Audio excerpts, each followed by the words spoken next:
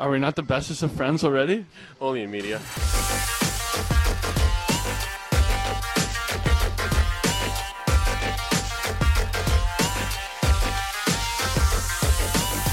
Hello, everyone, and welcome to the only podcast that was included as future considerations in the Max Pacioretty deal. It's time to do a little stargazing, little post-free agency stargazing, I guess mid-free agency stargazing maybe. Here with, this is Wes, of course, here with Mark. Mark, how's your summer going? Doing pretty good. Got through my COVID bit, back on the positive side. So I'm ready to look at hockey without having to go through jaundiced eyes. There you go. That's a good place to be, I think, post COVID and pre hockey season, right? So all the positives in the world, everything is good. Yeah, I would think so. And I have a question for you. Okay, let's do this. We're going straight into we're right there. I mean, it's 8:30 on Friday night. We're recording a hockey podcast. Let's go. It's 100 degrees everywhere we are. Everywhere. So are the Dallas Stars right now better than they were at the end of the season? Yeah, we were talking about this, peeking behind the curtain, listener land. We were talking about this behind as we were kind of checking levels and getting ready. And honestly, I think that they are. I think that this point, if we're comparing point in time, this season versus last season, right, are the Dallas Stars better, right? So if we hit the rewind machine, beep bop boop to last offseason, Dallas didn't really have a clear starting goaltender.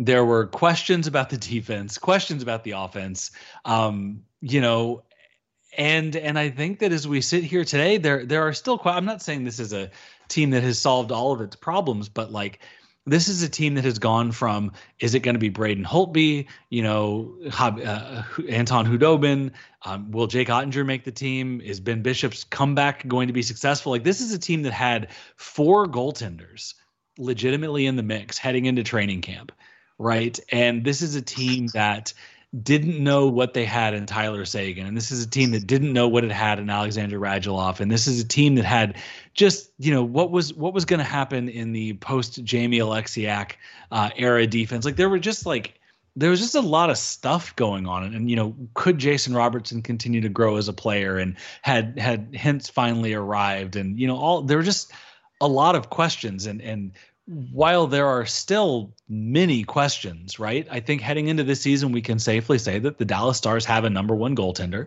and it's Jake Ottinger, and we should all be very happy about that. And I think that at this point, right, a couple of MVP votes later, the Dallas Stars can probably be pretty confident in what they are looking at in Jason Robertson and his impact on the team. And, Roope Hintz had another very good season. Joe Pavelski re-signed and lowered his cap number, but they've got that top line intact. And, Tyler Seguin had signs of life over the course of the second half of last season. So again, if we're looking at holistically, if we're looking at where they were last season, there are still questions about the roster and there's still work that needs to be done, but some good stuff has happened, maybe. Well, and I think you kind of buried the lead here. We also have a brand new coach. So yeah. We have Pete DeBoer who is going to come in and not go with we like where we're at on offense and offense creates itself.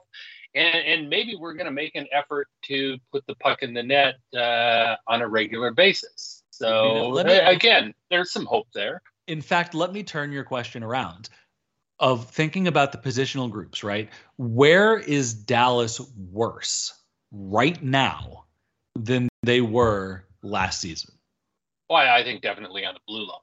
Yeah. I mean, it's losing John Klingberg, and we may have to return to this later, and replacing him with Colin Miller. I think, you can cross your fingers and hope and think that's going to work out. But you don't think going from John Klingberg and to Colin Miller is a positive step? Well, I mean, the disappointment for me is just that I think Pete DeBoer's system's set up for John Klingberg so well. Yeah. And I mean, we're 3 days in on free agency here, and every single positive team that Klingberg could actually go to has pretty much taken themselves out of the mix because they don't have cap space to sign the contract that we think he should sign. Yeah. And so I have no idea what happens to John Klingberg here at this point, but God knows if you're looking for a puck moving defender who can generate some offense from the point, which is kind of what you get with Pete DeBoer, I think we know a guy who does that. Yeah, we do. And it's one of the great shames, and there are many, even if we just limit it in the sports context. But I was reading something that tell me a player that was more negatively impacted by COVID, just holistically, than John Klingberg. Between the jankiness of the seasons, like if there's not a flat salary cap, John Klingberg is probably already signed to the Dallas Stars. Yep. And in here, I'm kind of picking on Colin Miller a little bit. I think Miller does bring some things that we haven't seen in Dallas in a while. Specifically, he's got a cannon from the point. So it'll be kind of nice to see somebody just letting loose every once in a while. But on the other hand, we really don't have any strategy right now on how we're going to get the power play established in the zone, or let alone who's going to run it, efficiently. So, yeah. Yeah, I mean, I think the hope there, we'll just dive right in. I think the hope there is it's going to be Miro.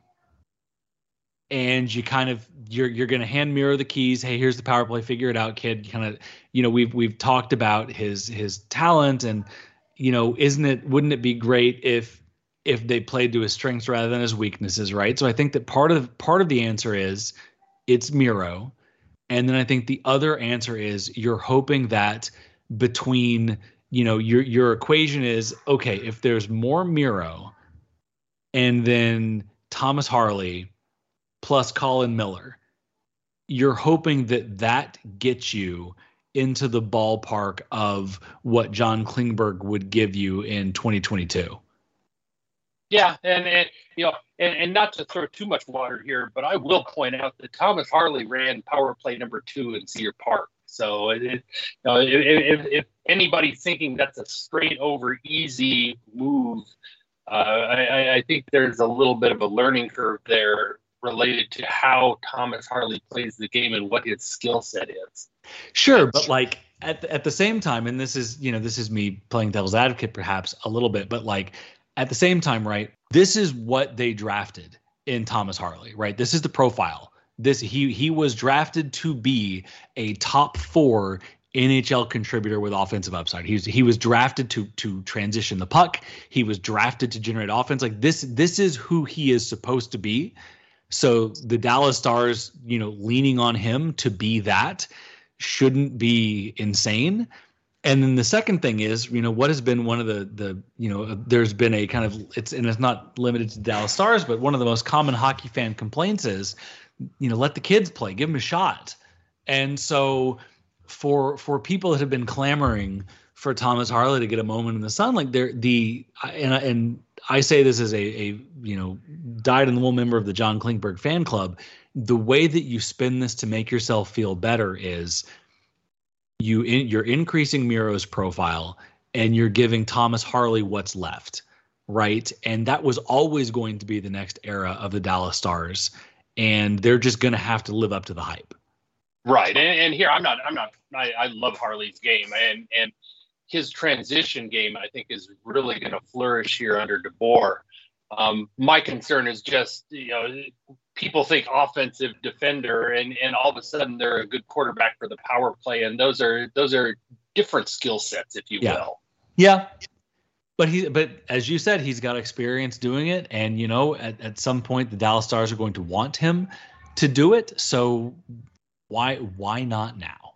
Yeah. And again, the other piece of that is like he's kind of got a security blanket, and Miro is sort of not even at the height of his powers yet, right? He's entering, but you've got a guy ahead of you in Miro that could play an entire.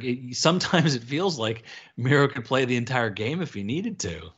Well, and he may have to if he's taking PP1 and still putting in his time on the PK, he may get up to 30 minutes a game. And he, there's a part of me that thinks he could probably handle it. And especially given what the blue line looks like right now, the Dallas Stars are probably better off if he's doing it. Yeah, exactly. And I mean, Miller is probably a perfect partner for Harley. I think the minutes line up. You have a righty-lefty combination. They both can move the puck and have a decent impact on the defensive end. So I think that third pair kind of cleans up. I guess the question is then what happens? Do you then go with a Lindell and Hakanpää second pair and have they were actually fairly successful together when they did play together. It's the classic Esa Lindell thing, right? Is show me somebody that doubts Esa Lindell's NHL bona fides, and I can probably show you somebody that's got some piece of proprietary data that says he's actually very good. Like, people love this guy. Yeah, and you know what? I go back to this a while, and maybe it's just because I spent so much time as a historian, but Esa Lindell did not come up as a all defense all the time defender. There was initially a good amount of hope that Lindell was going to be at least a good hybrid. Yeah, and so let's see. And maybe under a different coach, he doesn't just kick it up the wall all the time, and he turns out to be at least not a humongous detriment on moving the puck out of the defensive zone. And I think that's going to be the interesting litmus test, right? And it's a combination of like we have been how many podcasts have you and I done over the past couple seasons where some amount of airspace has been spent talking about, like, is the problem that the Dallas Stars have been bad, or is the problem the Dallas Stars have been playing to a floor instead of a ceiling, right? And based on what we know of Pete DeBoer historically, in terms of how he likes his defense active in the off, like, the book on Pete DeBoer, right, is he likes the offense being generated from the defense. He likes shots from the point. There's a side issue is this should be a guy that Joe Pavelski and he are like a light. You could write tween romance fiction about Joe Pavelski's game and tendencies and how Pete DeBoer likes to coach, right? Like this in theory should be a transition from a coach that minimized risks at the expense of what this team was good at, to a coach that caters to what this team is supposed to be good at. Right. And this is why there was all this Brett Burns conversation along the way, because, cap gymnastics, whatever, bring in a 37-year-old, but his game kind of sets up for what DeBoer wants to do. Yeah. And the other great tragedy of this is, who else's game sets up very well with what Pete DeBoer wants to do? John Klingberg. Yeah, exactly. And my question is still going to be, and I don't want to drill too deep on this, but Klingberg's not going to get the deal that Dallas was offering even at this point. Nobody has any cap space. Yeah. The rumors I'm hearing are 1-year deal with Ottawa. I mean, this is just nuts. The whole market, it's almost like a game of musical chairs, the way the flat cap and free agency has worked this year. And if you didn't grab a seat that first day or two, there's only so much money on the table, and it's gone away pretty quick. Yeah, it really has. And especially like the teams that are left aren't exactly like you're at this point, the calculus turns in, do I take money in term from a place that isn't going to compete, right? Or, it's why? Yeah, I mean, I've looked at it, and the only place that kind of matches a team that might be okay, that could actually afford him, is maybe Calgary. Yep, especially now that they lost it, but they, without Johnny Gaudreau. Right. Is that right? A situation, right? Exactly. And otherwise you're talking, it's like Anaheim, no. Arizona, no. I mean, every other team you look at really has no reason to want to spend the money that Klingberg is going to want or even deserve on a long-term contract. What happens?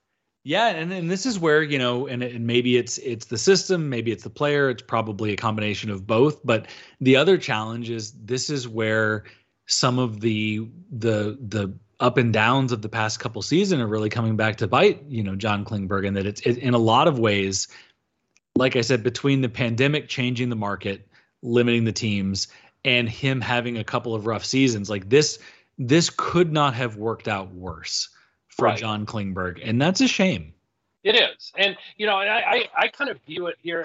I saw something. I'm not going to attribute this to anybody because I don't remember who was saying it, but they were going through about the signing of Johnny Gaudreau, and they went through Columbus. When Columbus saw this as an opportunity, they said, well, there are a couple things we're going to have to do in order to make this work, and they went bing, bang, boom, boom, done. And they had the same conversation with the GM in Philadelphia. And the GM in Philadelphia says, well, if I'm going to make this work, I'm going to have to do this. And I'm going to have to do this. And I'm going to have to do this. And so I'm just going to say no. Yeah. And at a certain point here, somebody is going to have to act like the Columbus GM and decide that they want to do a little work in order to get John Klingberg. And, that could actually be Jim Nill.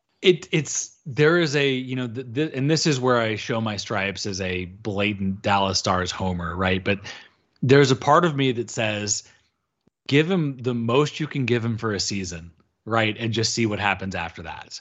Yeah. And maybe the situation is rosier next year. Maybe he plays well enough and gets the deal that he wants somewhere else. But yeah, a part of me thinks that the longer this goes, the more of a chance that, unfortunately for him, fortunately for me, that he'll have to settle for something, Yeah, and unfortunately for him, I mean, it's probably the most valuable of the years that are going to go into a long-term deal. And so his deal, even if he does well, his deal is going to be worse after a year just because he's 1 year older. And it just feels like, as well, with the way the cap projections work, if you can get through a season or maybe two, you could be in a position to have, because what really killed a lot of deals and what really killed a lot of teams is talking about, they all signed a bunch of, there's been some chatter about the new market efficiency is signing long-term deals right now because the cap is expected to, get it maybe another 2 years from now, but it's going to go up eventually. So that there's some thinking that's like, hey, if you sign somebody long-term now, it will be disproportionately cheaper in 4 years, right? And so this may be a situation where he's better off the risk, of course, being injury and performance, right? But if he in fact rebounds in the short term, then he could be in a situation where he might get the deal or closer to the deal that he wanted when this whole mess started. Yeah, and I mean, the whole hockey economy here is kind of finally catching up to everybody else, where it's a winner-take-all economy. Yeah. And so you're seeing all these real high-end, long-term, big money deals, and the middle is getting caved in. And and Klingberg's kind of on the upper end of that middle, and it's just that market's gone. It's what I mean. Look at Tampa Bay. And they are going stars and scrubs. The Sergachev extension teams. I think you're right. You're going to start seeing teams really dial in on 5 or 6 players that they feel are indispensable. And the thinking is going to be, we're going to control and lock in those 5 to 6 guys that we think truly deeply matter, and we're confident that we can fill in the rest. Yep, it's analytics on who your key guys are, and then scouting and analytics for who your minimum contract guys are, and that's the team. Yeah, I mean, just look at it. Like, somebody's going to get John Klingberg for a fraction of what he probably should get. And sure, there may be a risk. Maybe the performance degradation is a real thing, and there's not a fit, and it's all, maybe there are continued problems, but what if he rebounds and then all of a sudden you've got John Klingberg again on an undermarket deal? The other bit is the joke I made at the opening of the podcast. Like, Vegas had to give Max Pacioretty away. And that's not even like podcast hyperbole. Like, they gave him to Carolina for the pleasure of not having him on their roster. And Pacioretty isn't washed. Like, this is a guy that's still a very good NHL player, but the reality is the cap is frozen. He makes a lot of money, and Vegas had other priorities. Yeah, take over payments, and oh, by the way, we're a bunch of jackasses, and if you're a free agent, never consider signing here again because we're going to cut you loose at the first chance. Yeah, as soon as we can get new hotness, Jack Eichel, you're toast. Right, exactly. Well, Vegas is working on their fifth wife already. Yeah, so it's tragic for Klingberg. It's tragic for the Stars too, because as we talked about, like, in a lot of ways, the way that Pete DeBoer likes to generate offense and run things for his defensive core caters to John Klingberg's traditional strengths. And given the composition of this roster, given Peter DeBoer's tendencies, you can it is not difficult to tilt your head and see a universe in which John Klingberg explodes.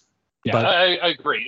We got limited time here. Let's we with memory lane. We could probably go on for an hour and a half on Klingberg memory lane, and we'd be in full agreement. Talk to me about Mason Marchment. Mason Marchment to me is the kind of deal that Dallas should have been pursuing over the last half dozen or so years, in that you talked about the middle, right? That's the new market efficiency, right? He hasn't really, capital B broken out yet, right? Like, he's not one of those guys that has established himself as a truly elite NHL player yet. However, he's been quite good, right? Over the course of his career, 91 games, 58 points, right? 20 goals, 38 assists. That's not nothing. Right. And also a late bloomer, in case, if you're out there thinking 91 game, that's nothing. He didn't really start taking hockey seriously till he got to be about 19. So no slight on him on being a late bloomer. He's got started late and he's hitting his prime. And the other thing to think about is, so he played, in 2019, he played 4 games with Toronto. He had an assist, not an impact, right? 8 minutes a night. All of a sudden, fast forward, 2021, he played 33 games for Florida. He averaged 14 minutes a night, 2 goals, 8 assists, 10 points. Again, modest. We get to 21-22, 54 games, 18 goals, 29 assists, 47 points. Played 14 minutes a night. He had a Selke vote.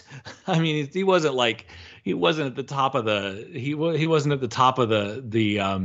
pile by any chance, but I think he was 18th. So all of this is to say, he's 27 years old. Could he have had, his one good season and nothing else will ever happen? Absolutely. But we talked about this during the playoffs, right? At this stage, developmentally, who would you rather be gambling 14 minutes a night on, right? A guy that might have 20 goal potential in Mason Marchment, or, insert bottom half of the Stars roster plugger that's never even gotten that close, right? Right. And to tell you the truth, if you're talking about the Stars' future and all these smallish skilled forwards coming in, having a big guy who knows how to throw his weight around with really good hands who can go to the crease is kind of a nice luxury to have. Yeah, absolutely. And I mean, and it's not like this organization isn't familiar with him. I mean, he was pretty instrumental in the, when Texas played the Marlies back for the Calder Cup a couple of years ago. You were watching Rope Hinson and all the Texas Stars, but Marchment was on the other side and he looked pretty good. Yep. And here's we're gonna play a game that is both fun and depressing. So we're talking about late bloomer and we're talking about can he contribute. So again, 54 games played last season. He had 47 points. Where would those 47 points rank on the 2021-22 Dallas Stars? Oh, what is that? Is that like fourth or fifth? Oh, wow, very good. He would be tied for fifth. He'd be fifth place by virtue of goals as the tiebreaker. He'd be tied for fifth with John Klingberg, and 2 points behind Tyler Seguin. If we get into goals, he would have been, he would have been fifth as well, tied with Jamie Benn. So kind of getting back to the point, what do I think of the deal? This is the you're locked into the Benn and Seguin contracts, right? You've got Hintz, you've got Pavelski, you're about to dump money on Robertson, right? You've got your big money signings in the top 4 established. Mason Marchment is a guy that I got, what was 4x4, 4x4.5, whatever it was. Yeah, 4x4.5. Like if he just gives you the exact same season he had last season, you're thrilled. Yeah, and especially where he's playing in the lineup, because he's going to be an anchor on that second line. Yep. And that's really where the Stars are going to need some help. So put him in there with maybe somebody like Peterson, maybe you get somebody even like Johnston or one of the kids up. This is somebody who can fit in there well. And everything that you saw, he did all this stuff in Florida, which was on an offensive role, but he did it with limited minutes and not really the top line playing partners either. Yeah, he was playing 14 minutes a night. Yeah. And I think, but again, like it may not work out, I guess, but that's where this team, I am very, it is so pleasant to see Dallas taking a spin on a guy like that versus, and he contributed. I don't want to hate on the guy, but like, I'm so much more interested in a Mason Marchment deal than I am in Studenic. Well, yeah, I mean, certainly that's, there's some room out there for some bottom feeding and finding guys who fill a role.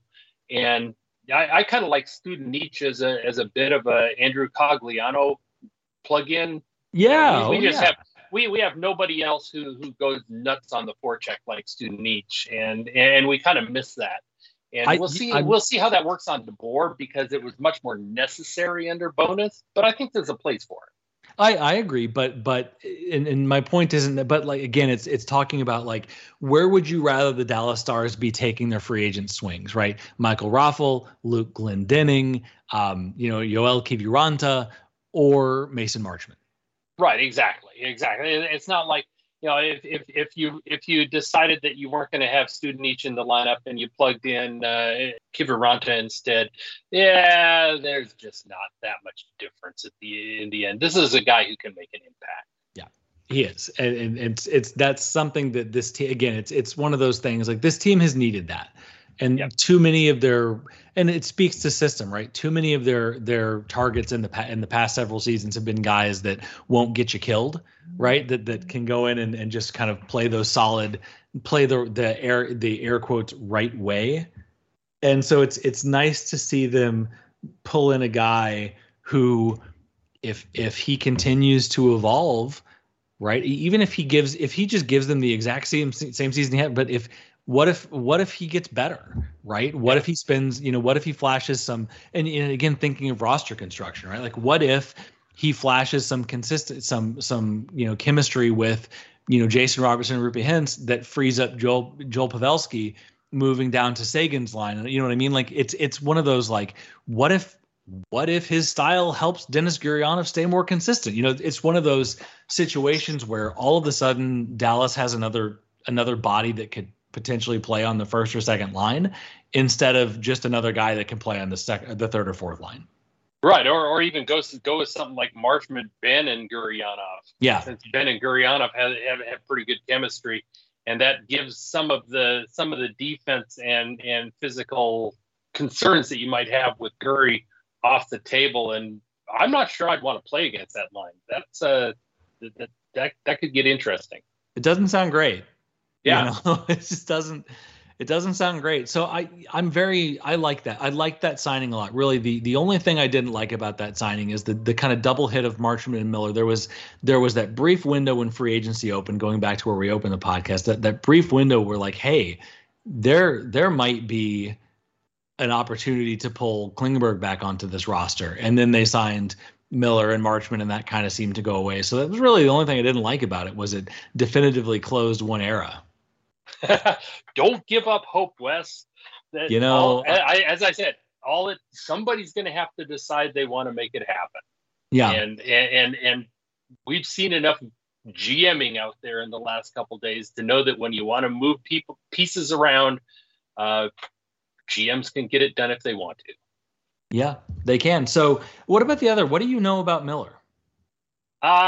Looked good in Vegas, never quite fit in Buffalo, and then got hurt, so we didn't see him for the second half. So it's kind of a prove me deal, I think. Yeah. And there's some upside, but I think he's a good pairing with Harley. So I think that's fine. And again, it's a good, I like prove me deal, right? Whatever you want to say about it, this is a team that's got, they've got, Ryan Suter, and they've got Esa Lindell, and they've got Miro Heiskanen. And so you kind of need to have prove it guys around that. And he's a good, right-handed shot. And again, a game I think that's going to be real compatible. So fine. I like it.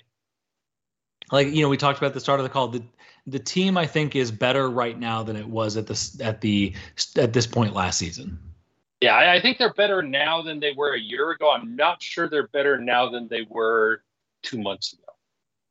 I don't know. I don't know. It's hard. And I say this as someone who just absolutely adored the Radulov era, but I think that there is less, there are fewer passengers. Yeah, I agree. And Marchman's definitely an upgrade in the Radulov slot. I still think that there's a lot that this team's going to learn about what Klingberg did for them that they're going to get unpleasantly reminded about moving forward. Yeah, I mean, it's pretty much if Heiskanen doesn't go off and if Harley isn't ready, this team is in the transition game probably toast. Yep. But anyway, that's all. We'll see how it works out. We have development camp finished up.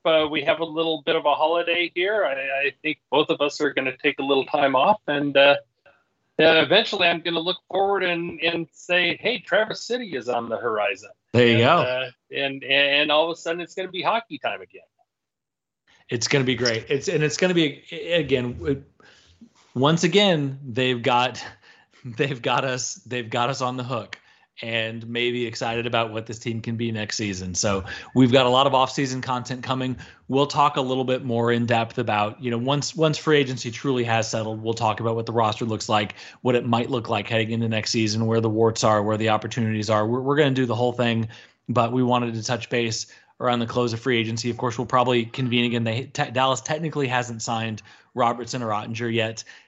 Honestly, I've had some folks reach out worried about offer sheets. Dallas has the money to match anything that's not insane. Like there isn't a world in which Dallas gets kind of forced away from either player. So it's just one of those, like, we may have to wait a little bit longer to see exactly what the deals look like, but this isn't a team that's vulnerable to, there's not a Kotkaniemi situation, right? Sure, somebody could come in and offer Jake Ottinger $10 million a season, and that might do it. But like, nobody has that, and he'd have to sign it, and it's just not a realistic concern at this point. So I'm not fretting the offer sheet thing. Are you? I'm not either. And in fact, if I'm Jim Nill, I'm announcing both contracts at the same time. Yeah, because I don't want to sign one which kind of opens you up to everybody knowing exactly what your numbers are for the second one. Exactly. It'll be a big, it's the future of the Stars, right? You'll get one Miro, day, boom, boom. Yep. You'll have Miro on the dais as well, kind of handing their jerseys. You'll make a whole deal. But I think you're exactly right. They've probably got a good sense of where each one needs to be. They just want to get it locked down, because if they announce one and not the other, then maybe if Robertson comes in a little bit higher than you think, then maybe you are in a situation where but no, they're going to get both. And if somebody does something stupid in offer sheets, they'll match it and then figure it out from there. Yep. Sounds good. All right. Well, keep a cool drink in your hand. We'll keep an eye on things in Dallas Stars land. Somebody posted we're 3 months to the day from the start of next season, and just can't wait to get this thing on the track. Sounds great. Hey, have a nice holiday. You as well. Don't forget to follow. Don't forget to download. Check us out on all of the socials. KT working her magic on a Friday night. Thank you again. And Mark, take it easy. All right. Sounds good.